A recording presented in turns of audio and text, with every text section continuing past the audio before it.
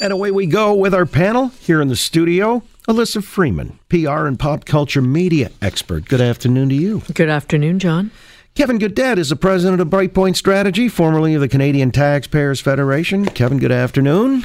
Good afternoon, sir. And Rocco Rossi, the CEO of the Ontario Chamber of Commerce. How's Rocco? Living the dream. All right, and Rocco. It's my line.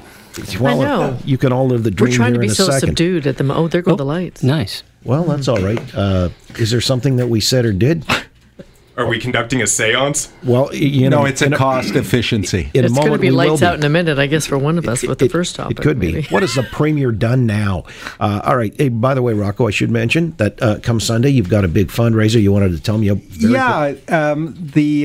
Silstar Foundation is a phenomenal small charity. All the overhead costs are covered by the Botso family and friends. So 100% of the money donated to the cause goes to lung cancer research at the Princess Margaret Cancer Center. Silvana Botso died tragically at age 58 of lung cancer, having never smoked a day in her life. Like 25% of those who die from lung cancer never smoked. And yet it's a disease that unfortunately has this stigma. So while it's the number one cancer killer, it doesn't receive its fair share of funds because people assume blame the victim. So there's this fabulous walk at the Kleinberg Film Studios. It's a beautiful bucolic site, 5 kilometers. I'm raising funds, and people are welcome to come and join us. Go to silstar.org and check it out. All right, that's and you can donate without attending. Right. All right. It's buying an indulgence, as Kevin did for me. Thank you. Oh, okay. Well, Kevin's a Catholic. He understands these things. By the way, let's talk about indulging Doug Ford, the Premier, because a lot of people have... This is a polarizing position that he staked out, invoking the notwithstanding clause, or he's promising to do so. There is...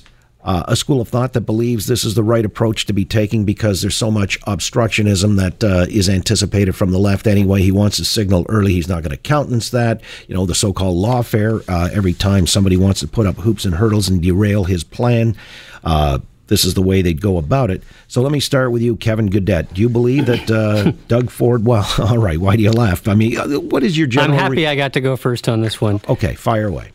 Look, I'm really happy to see Premier Ford slap down overreaching activist judges who are cloaking their political opinions in their in ridiculous interpretations of the charter, as this judge did.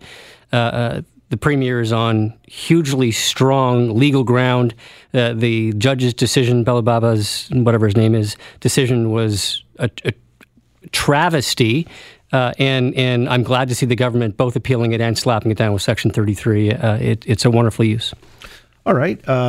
So, Elissa, I mean, this is a case of a lot of people calling it overreach and going to the nuclear option and so on and so forth. But the perception that Doug Ford is not going to countenance any kind of obstructionism or whatever else, do you think it makes him look like, he's a real determined leader to push forth his agenda here? Well, I guess determined is a nice way of saying it, John. I think bully is another word. Do you think he's being a bully? Well, you know what? I'm not sure why he's burning so much political capital on this particular issue. I really don't.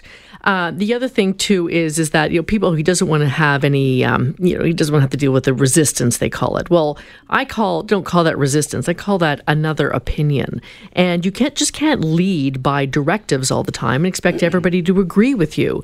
And I think the one thing that really sort of shook me when I watched that press conference yesterday was when he, went up to the lectern and he said, "I was elected. He was appointed." And I get that. But honestly, for people who voted for Doug Ford because they didn't like the other two options, the one thing that they feared was Doug Ford the bully. And this was it coming very crystal clear and coming very true. And I think that particular behavior has shaken a lot of Ontarians. All right. So he's a bully because he wants to enact an agenda for which he was duly elected. But if people want to stifle that, rather than debating it in the court of public opinion in the legislature, they take it to court. Rocco Rossi, do you have a problem with that this might then be the precedent? not that he invokes the notwithstanding clause, but every time anybody's got a grievance, they say, what the hell, we can't win because we don't have the numbers in the but we'll take it to court. We'll bog it down through the through the judicial process. What do you do? Look, it is a democratic right. It's built into our Constitution to be able to access the notwithstanding clause. My preference would be to use it for other priorities, but it's certainly within his right, and then it's within the right of the voters at the next election to decide on a balanced basis, is this the right thing or not, based on everything that the government does. But no question that he has a right to use it in the same way that Johnny, you have a driver in your bag. You don't reach for it for every shot, so you've got to pick and choose, and he's chosen to do this, and he won the election. He gets the right to pull that club out of the bag. Well, do you think it's being done because of political expedience or just a fit of pique, or he's being personally petulant? That's one of the accusations, Kevin. So the facts in play in this case, I think, become relevant. I mean, so too does the history of the Ford family and problems they had with a justice making an outrageous decision against his brother, Rob Ford, which temporarily put him out of the mayor's office over a stupid decision that was made as well. So Doug's got his own personal history, although I can't speak to his personal motivation on this matter. But the facts are, this case really, the decision by this judge really flouts constitutional law and the supremacy of the province. So I think the particular facts in this case become importantly relevant as to why he wants to put his foot down and say, look at courts. This is, of all the cases he could choose, I mean, whatever else is going to come forward, be it sex ed or wherever else he may, those are more political. Well, maybe they're not more political, they're political too. But in this case, the rule of law of the province, the supremacy of the province, and that municipalities are not constitutional creatures, I think really irked him. It is a judicial overreach that bothered him. But Kevin, look, let's get a little more nuanced in this. I think if you were to ask the majority of Torontonians, the reduction in a number of councillors, I think would be a slam dunk. And you're absolutely right, from a constitutional powers perspective, the municipality is the creature of the province, and so therefore that absolutely within the right of the province to determine. I think where the judge had a problem, and where it's not an unreasonable argument and it's not an overreach, is to say, and I've heard this from conservatives as well, saying, look, we were in the middle of an election. We were already past the beginnings of when people had registered, had begun to fundraise, had put together voting lists, had started to talk to people. So it was the process then. So it was what the judge... That makes it awkward, not unconstitutional. Right, but the process... But why now? Then the process then triggers the rights of expression that are protected in the Constitution. Not according to any constitutional scholar, except for this one crazy left-wing judge. Well, neither you or I have law degrees, nor do we play one on radio. But have you seen a constitutional scholar give an opinion in defense of this interpretation? Because I haven't. All right. Well, I would say that it's not fair to call the judge crazy in this context. Against it. All right. But, I just wanted to make that point clear, that we're not branding the judge crazy, except that you're not pleased with his decision. Kevin is. The decision is. Okay. Yes, but you know what? If you do look at some social platforms, and you do listen to see what people, just regular people, are saying, not constitutional experts, just like everyday Joes, people honestly are puzzled by this tenacity to, put Doug Ford to put his foot down on Toronto, and they can't understand why Toronto. And then the next question they ask is, who's next? Are they going to go to the Ottawa Council? They're going to go to Sudbury? So why Toronto? And it's reading so much like a vendetta that it seems that, all sane thought has gone out the window. Well, let me ask you, because, you're in the business of brands and image and so on and so forth. So if you're in his inner sanctum and you're advising him, if he wants to make a statement, and right away you can garner the attention by doing so, you're planting your flag right in the heart of the beast, or in the lion's den. That's the city of Toronto. And you're saying, look, we're going to save money here. The books are bad. This has been intimated to me that they're really going to be worse than anybody anticipated. Yep. Got to save money. And there are going to be cuts. And some may seem draconian in all departments and so on and so on. Boom, this is where we start. We're just showing you that we mean business here, and it's early in his mandate.